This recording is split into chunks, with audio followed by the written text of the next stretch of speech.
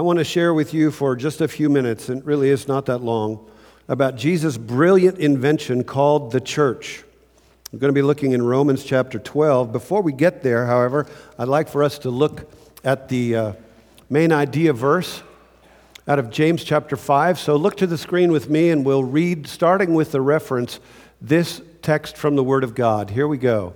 James 5:16. Therefore, confess your sins to one another and pray for one another that you may be healed. The prayer of a righteous person has great power as it is working. We really liked that, didn't we? That was a whole lot of fun, a whole lot of goodness and beautifulness and wonderfulness in every imaginable way.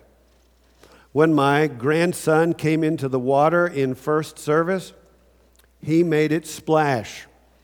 Not with his hands, but because he was so excited that he was wiggling.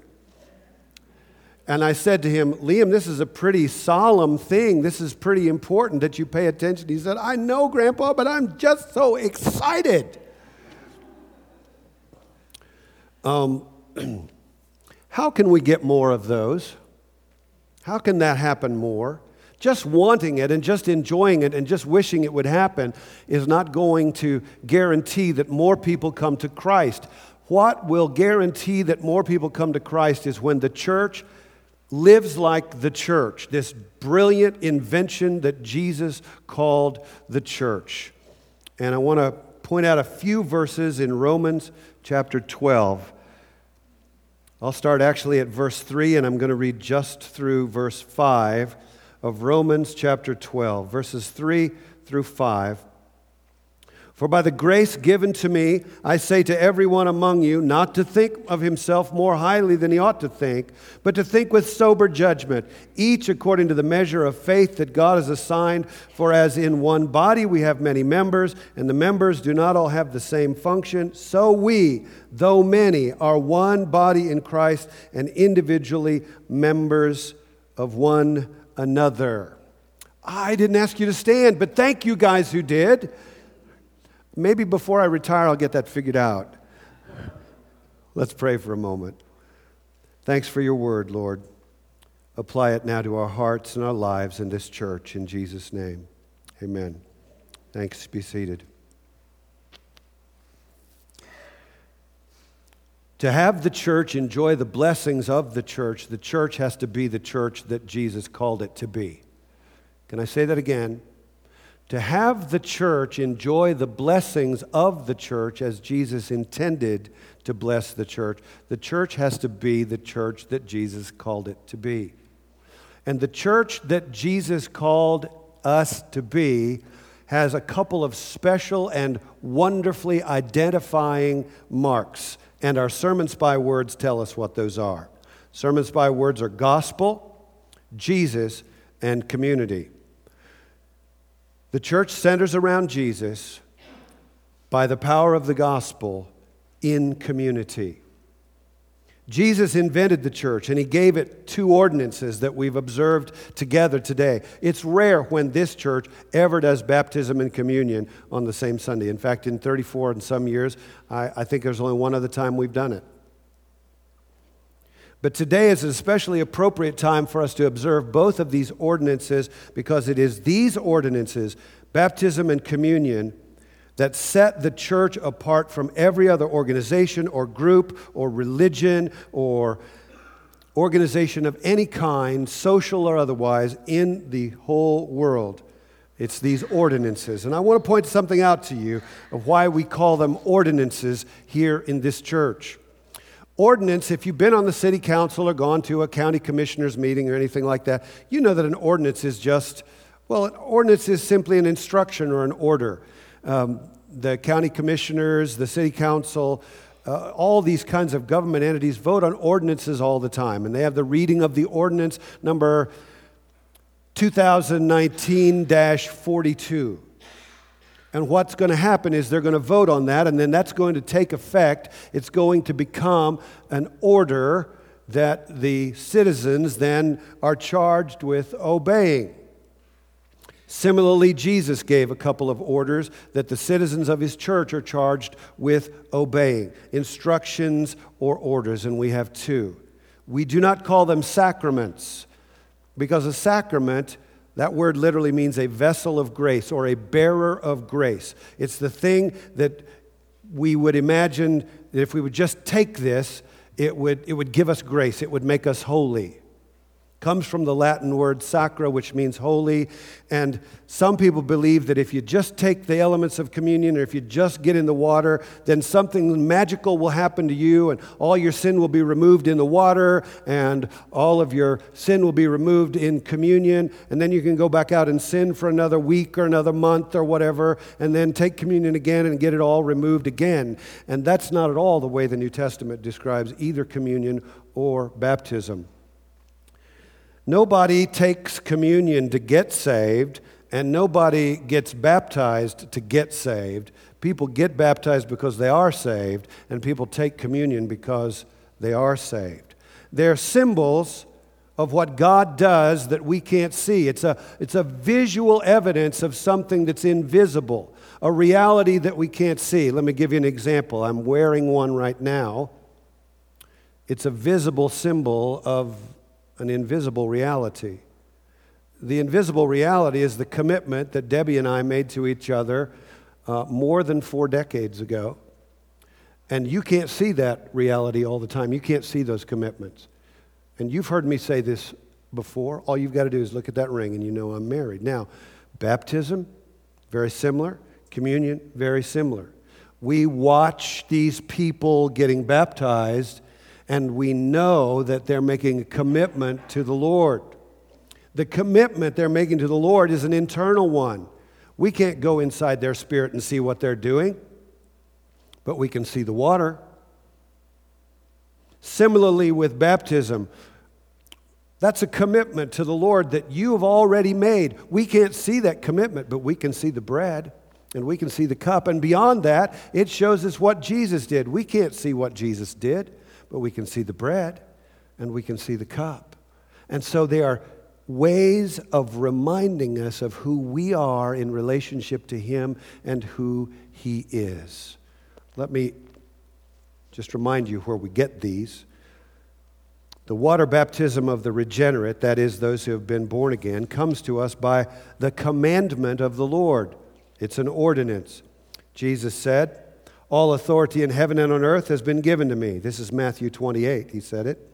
"Go therefore and make disciples of all nations, baptizing them in the name of the Father and the Son and the Holy Spirit, teaching them to observe all that I have commanded you, and behold, I'm with you always to the end of the age." And the other command He gave the church is the communion of the Lord's Supper. And He took bread, and when He had given thanks, He broke it and said to them, it says in Luke chapter 22, "This is my body which is given for you. Do this in remembrance of me." So He commanded it to us. It's an ordinance. But on this day, I want to help you who have seen the baptisms and partaken of the communion to understand what that all means for us as a church and how we're going to enjoy this going forward. We're going to, aren't we? Church, stay together. Church, go forward. A new guy is coming. He'll do things differently, but I promise you, he will not do this any other way. The search committee has been sure to put these boundaries on the search. So you're going to get a pastor who, though he may not say it this way, is going to agree with the Word of God going forward in this. And this is what the church is about. I want you to see it in pictorial form, quickly share it with you so that you can take it out. The thing that sets the church apart from all other organizations is the fact that the church shares the gospel. That's the distinctive of the church. And you know what the gospel is. You've heard me say it. You can recite it. All those questions that were asked over there come out of the gospel presentation that I've shared with you hundreds of times. 3 biblical truths. Biblical truth number 1, God is holy. Biblical truth number 2, people are sinful and therefore separated from God by their sin. Sounds familiar to those questions, doesn't it? Biblical truth number 3, only Jesus can solve the problem of sin that leads to our separation from God. 3 biblical responses. Listen and see if you can remember what those people were asked in the baptismal waters. A, B, C. Do you admit you're a sinner who needs a Savior? What did all 7 of those people say? Yes, I admit that. Do you believe Jesus did everything the Father required to save you from your sin? All of them said, yes, I believe that. Commit yourself to Christ. Give Him your life. And that's what the C stands for. And all 7 of them said, yes, that's my commitment. In one form or another, they said that. That's what makes the church into the church. And if the church loses the gospel, it's not a church. Safeguard the gospel. Safeguard the gospel not only in your ministry, but in everything you do. Safeguard the gospel. And the way you safeguard the gospel is by insisting on staying close together as a community. Gospel plus community is the genius of the church. Other places in the world have community, but they don't have the gospel. Parachurch organizations have the gospel, but they don't have community. Alone in the world does the church stand as the one thing that has the gospel and community. What do I mean by community? By community, I mean what we share together, our relationship with one another. Community is us praying together and worshiping together and fellowshipping together. We had a good deal of community on Friday night, some of us. Some of us have been having community every Sunday night for many years. We call it, interestingly enough, our community group. We need more of those. Community takes place in the Sunday school classes here, in the Bible study groups through the week, in the prayer times. And the way that the community maintains its distinctive as a part of the church is by focusing repeatedly and repeatedly on the gospel. Someone said to me a long time ago, can't we go deeper? You just keep focusing us on the gospel over and over again. Can't we get some deeper teaching? And I said, well, not here, because there is no deeper teaching than the gospel. Okay? There's nothing higher, nothing wider, nothing better, nothing greater than the fact that the eternal Son of God came to this earth by a miracle of incarnation, lived a perfect life, died for sinners under the wrath of Almighty God, rose by His power on the 3rd day to conquer death and give us life. Nothing is better than that. And there may be various aspects of that that need to be developed and pursued at certain times and eras and particular circumstances in our life, but nothing is ever deeper than the gospel. You never go beyond your need for the gospel. You never outgrow the gospel. We will always be a people, whether we know it or not, who need the gospel all the time, and the community is where we need it. Gospel and community, that's what makes the church. You could look at that another way. The content of what we share is the gospel. That's the content. That's the content of what we ask people to believe in. We don't just ask people if they believe. We ask people if they believe some truths, and those truths are the gospel, because we believe that it is those truths that are the power of God to set us free. Jesus Himself said it, if you know the truth will set you free. And the truth of the gospel is the content that the community puts into context. So gospel is applied in a community. That's the content that we establish in the context of relationships. And in the context of relationships, not only do we preach the gospel to ourselves, but we preach it to one another. And so I get to say to Brianne things that apply to the gospel in her life. I get to say to Rob things about the gospel that apply the gospel to his own life. I get to say to Brett in community group, hey, have you thought about it this way? Let's pray through this. What does God have to say about this? That's what it means to be in relationship with one another, to put the gospel not in context so that we water it down, but to put the gospel in context so that we sharpen it up and we drive it deep into one another's lives. That's what community is all about. And I'll tell you, if you keep doing that, and if you do it more, and if you find more and better ways to take the content that is the gospel and drive it pointedly and deep into the context that is your community of relationships with one another, then you'll have more of this, and you get to do more of that, and you'll you'll have that joy. Because the content of the gospel is what brings salvation.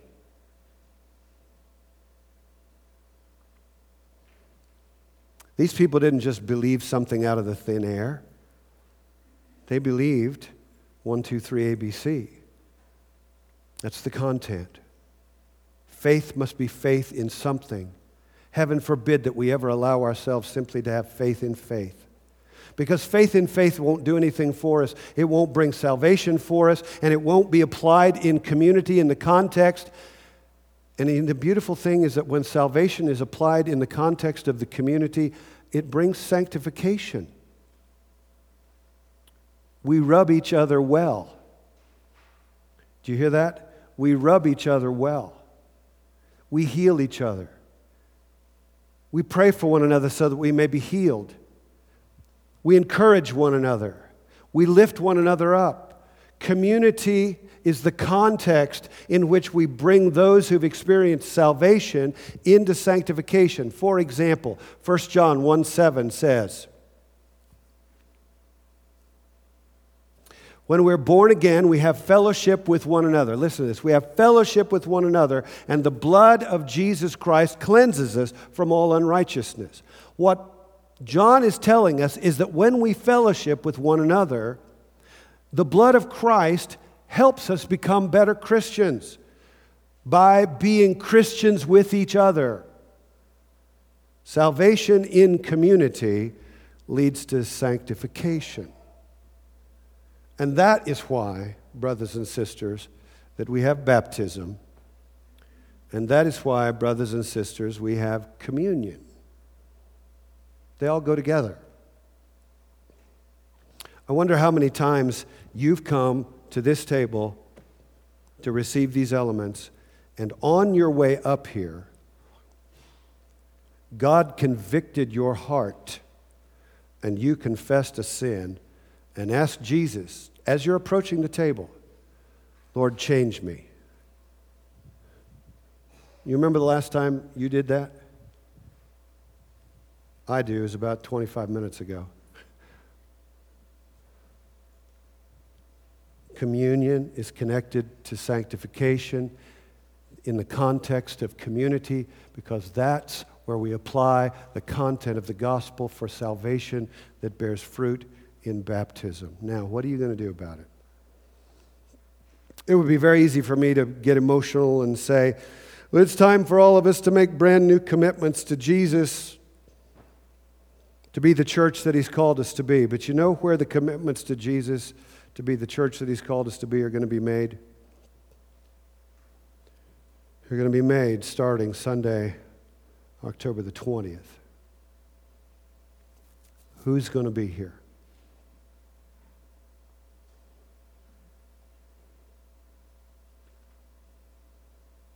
That's where those commitments are going to bear fruit. So let's go get them. Right? I just kind of feel like I want to stand up in front of you guys and say, sick 'em. You know, just go get them. You're poised. You're positioned. You're strategically prepared in this community. You've given me permission to talk about my successor repeatedly and repeatedly, and I'll get one more chance to do that, and then go get them. Okay? And here's what I'd like you to consider saying to the Lord as you prepare to go get them. If there's something in the way in your life this morning, give it away to Jesus. Say to the Lord, turn my heart, O Lord, like rivers of water. Turn my heart, O Lord, by your hand, till my whole life flows in the river of your Spirit and my name brings honor to the Lamb. Lord, I surrender to your work in me. I rest my life within your loving hand. What do you have to bring to the Lord today in those terms? Stand with me. Let's pray, and then we're going to sing.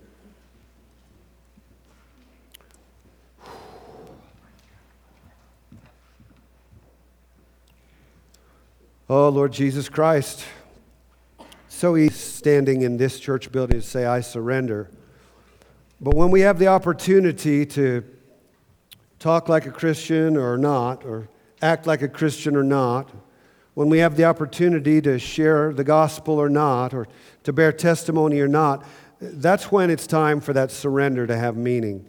And so, Father, we sing this in anticipation of 100 more opportunities in which we will get to say, yes, I do surrender, and yes, I will obey you, Lord, because of the power of the gospel. And I pray in Jesus' name, amen.